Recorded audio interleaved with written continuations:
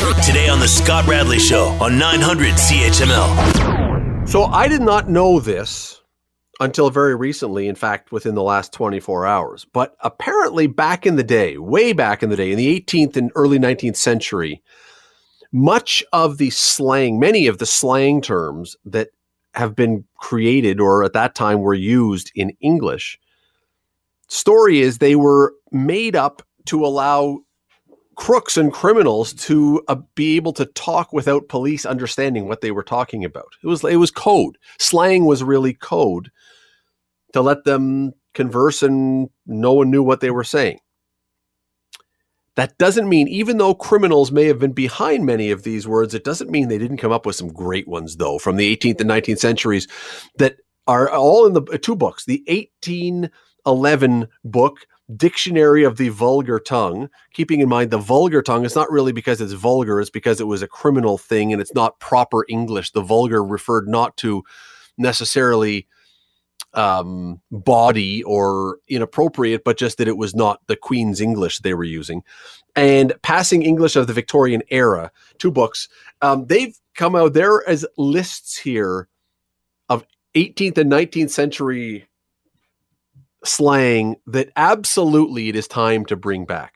We've got so many dumb words that keep getting added, mostly because people on social media now just shorten stuff to make it easier to type, and those become words somehow. And it's stupid. At least have some point to the words. At least have some excellence with the slang. So I'm going to bring Ben into the conversation here for a second. Ben, I'm going to give you the slang term from the 18th or 19th century, the Victorian era, and you are going to guess if you could tell me what it means, or even use it in a sentence. Either one will be fine. We're going to start. Be careful with this first one. It sounds wildly inappropriate. Don't go there. But what would you think if I said you were dicked in the knob, what would that phrase mean?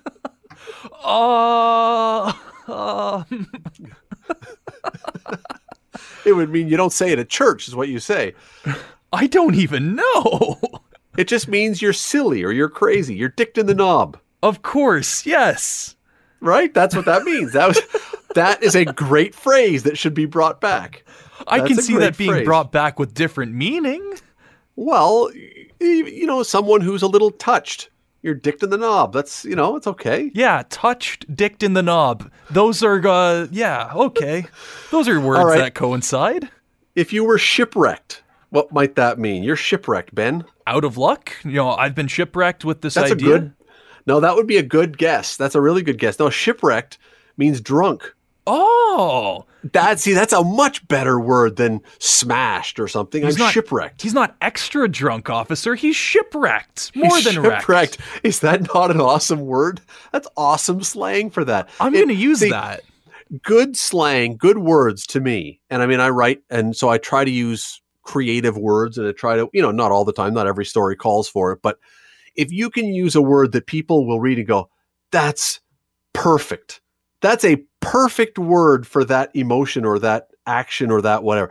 To me, shipwrecked is perfect for being drunk. I'm going to use that. I am going to make that become a word again and mean a whole new thing. I love that. See if you can bring it back. Betwaddled. Betwaddled. Oh. You are betwaddled. Well, I would assume that the be part of that implies that it is something someone is, or, someone, that's become besmirched, the name kind of deal. So I'm going to think betwaddled is something that, like the state of something. It's betwaddled. State of being surprised or confounded. You're betwaddled. You're stunned by something. I was surprised. I was betwaddled. Great word. Fantastic word. Love these. These are way better than surprised. Golumpus. A large person who... Yes. Perfect.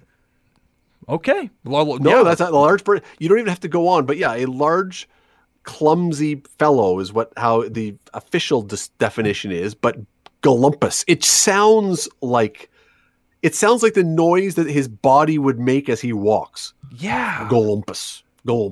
It sounds like something you could play on a tuba. Yes, you're probably too young. Many people listening will remember the old TV commercials for the A&W root beer. Boom, boom, boom, boom, boom, boom, boom, boom, boom, boom. That's a galumpus sounding song. That's what galumpus is. That's a great word. It's another great word that's not even a word. And I'll give credit to people today that they somehow stumbled onto a great word, even though they got it completely wrong. The right word is voluptuous, to describe usually a woman who is shapely or curvy or large. But people have mispronounced it now and called it voluptuous, which I think actually sounds better and more descriptive of what you're talking about. I always assumed that it was voluptuous, as in volume, there's volume to this. Voluptuous. Voluptuous. Huh. Yes, but voluptuous sounds better. It does. It is. It's a better sounding word. Okay, wake snakes. Wake snakes. Ooh. This is a toughie. I feel like that would be almost like an alarm clock of sorts. Now, I mean, I understand this is 18th century, so it may have been. Let me re-say it again. Wake snakes. If I say it differently, maybe the wake part is it's a phrase, and the wake part is a verb.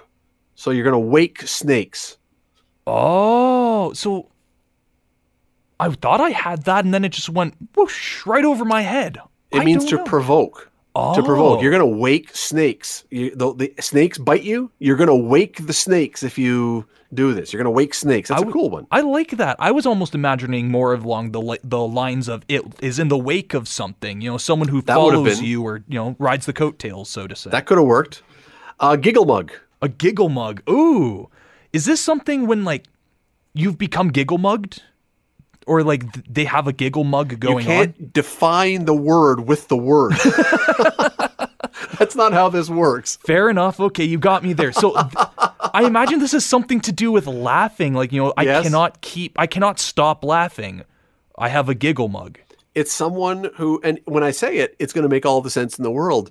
You know those people, there are certain people that every time you see them, they look like they're about to burst out laughing. They've always got that look on their face like they're just happiest person on earth. Giggle-mug. They're a giggle-mug. Yeah, because, I'm going to smack your ugly mug kind of thing. Mug being face, giggle being, giggle. It fits perfectly. The giggle face. We're talking, by the way, of 18th and 19th century Victorian era slang terms that disappeared, but that really should come back. The bone box. The bone box. Ooh, so is that where you put someone who has died?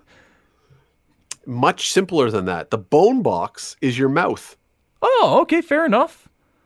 Fair enough. So I wish that, but it's usually said, the thing goes here, it's usually said in a bit of a derogatory term. I wish that guy would shut his bone box. Fair enough. I mean, I feel like there's other connotations that this can go with, but yeah, bone box. I like that. That's a good one too. It's the piss prophet. Oh, excuse you. Yeah, no, the piss prophet would be what? This is a very tough one. This is a very tough one because we don't have this anymore. So it's not something this one you couldn't really apply. Back then, because medicine was not anywhere close to what it is now, they had doctors who would look at the patient's urine and diagnose their illness just based on the color of their urine. Oh. And they were the piss prophet. Fair enough. See, I thought this was going to be profit like money, and so I was expecting this to be something, bad alcohol or something to that degree. But no, profit like PHET. Mm-hmm. Ah. I'm not even going to get you to guess on what the silent flute is. It's exactly what you would think it is. We'll move right along from there. Arzy Varzi. Arzy Varzi. Not artsy fartsy. Arzy Varzi. Oh, Arzy Varzi. I guess I almost want to say, is that kind of wishy-washy? They're Arzy Varzi all over the place. I can't make a decision.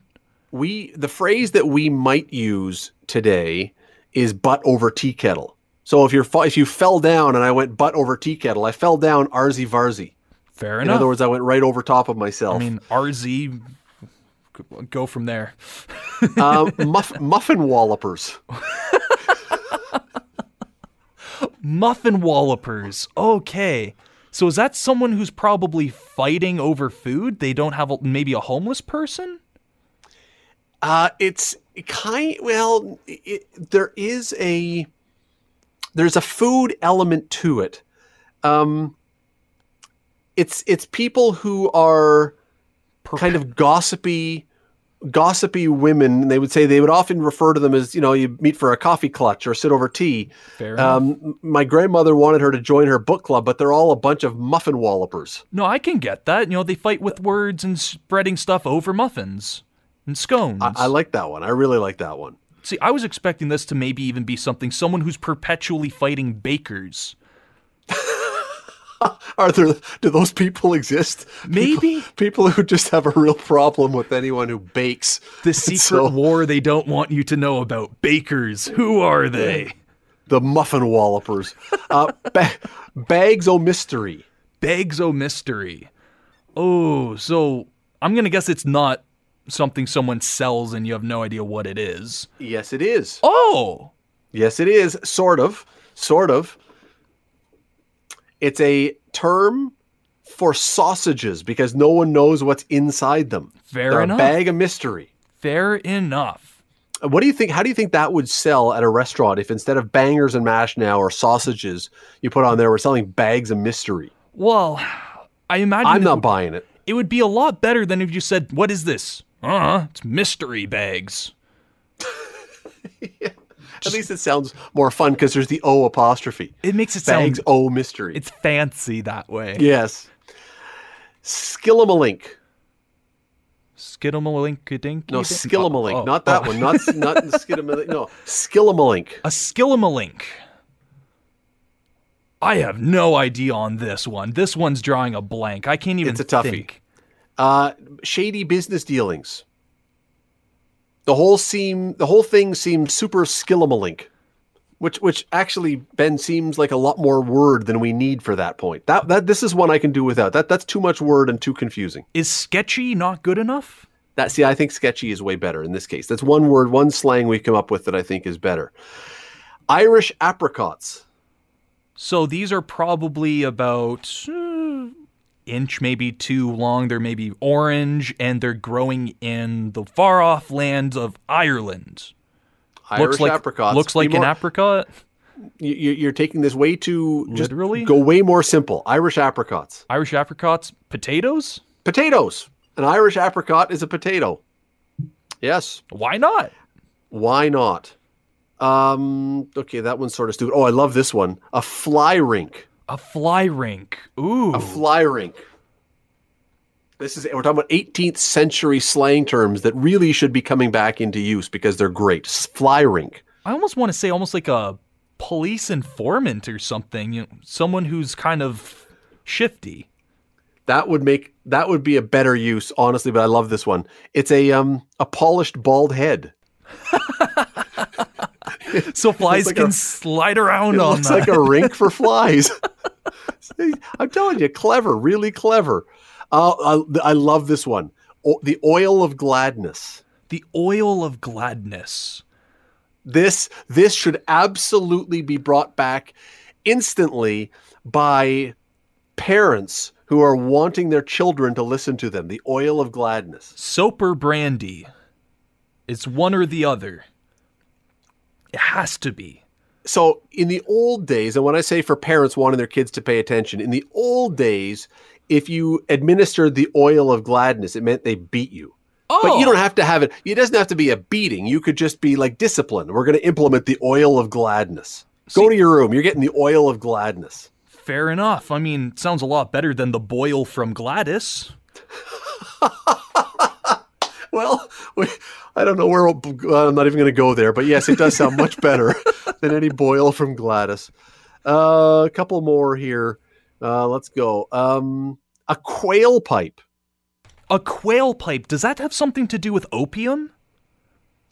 It has nothing to do with opium. A quail pipe was slang for a woman's tongue. How? The definition, the slang, I guess back then, we're talking 200 years ago, women weren't necessarily meant to be heard. And if they were trumpeting her quail pipe. She was talking too much. Okay, then. Sure. Quail pipe. And let's have one more. Can't do that one. That's probably the problem. Is I imagine a lot of these are less than they're a little unscrupulous, so to say. Oh, here's one more. Afternoonified. Afternoonified. Afternoonified. So if you were afternoonified, what would that mean? Probably someone who's like wide awake at all times. It is something to do with fashion. That you were high class and dressed very well, because by then, you didn't have the showers and everything. It took longer to get ready in the morning. So by afternoon, you were dressed for work and everything else. Now, probably morning too, but if you were afternoonified, you were ready for the day. You were dressed to the hilt and ready to go. Fair enough. Kind of like, your afternoon clothes. You wake up, you have your morning clothes, the afternoon clothes. You're dressed, you're ready. So I'm definitely bringing back the oil of gladness. That for sure is on my list right now. Fly rink is definitely, I've got a fly rink right now, so I'm definitely going with that one. Shipwrecked? Muffin wallopers. I love that one. Shipwrecked for sure. Galumpus is on that, and depending on the circumstances, maybe dicked in the knob. but you got that one may require slightly more explanation at some point. Anyway, they're used wisely, all of them. Want to hear more? Download the podcast on iTunes or Google Play and listen to The Scott Radley Show. Weeknights from 6 to 8 on 900 CHML.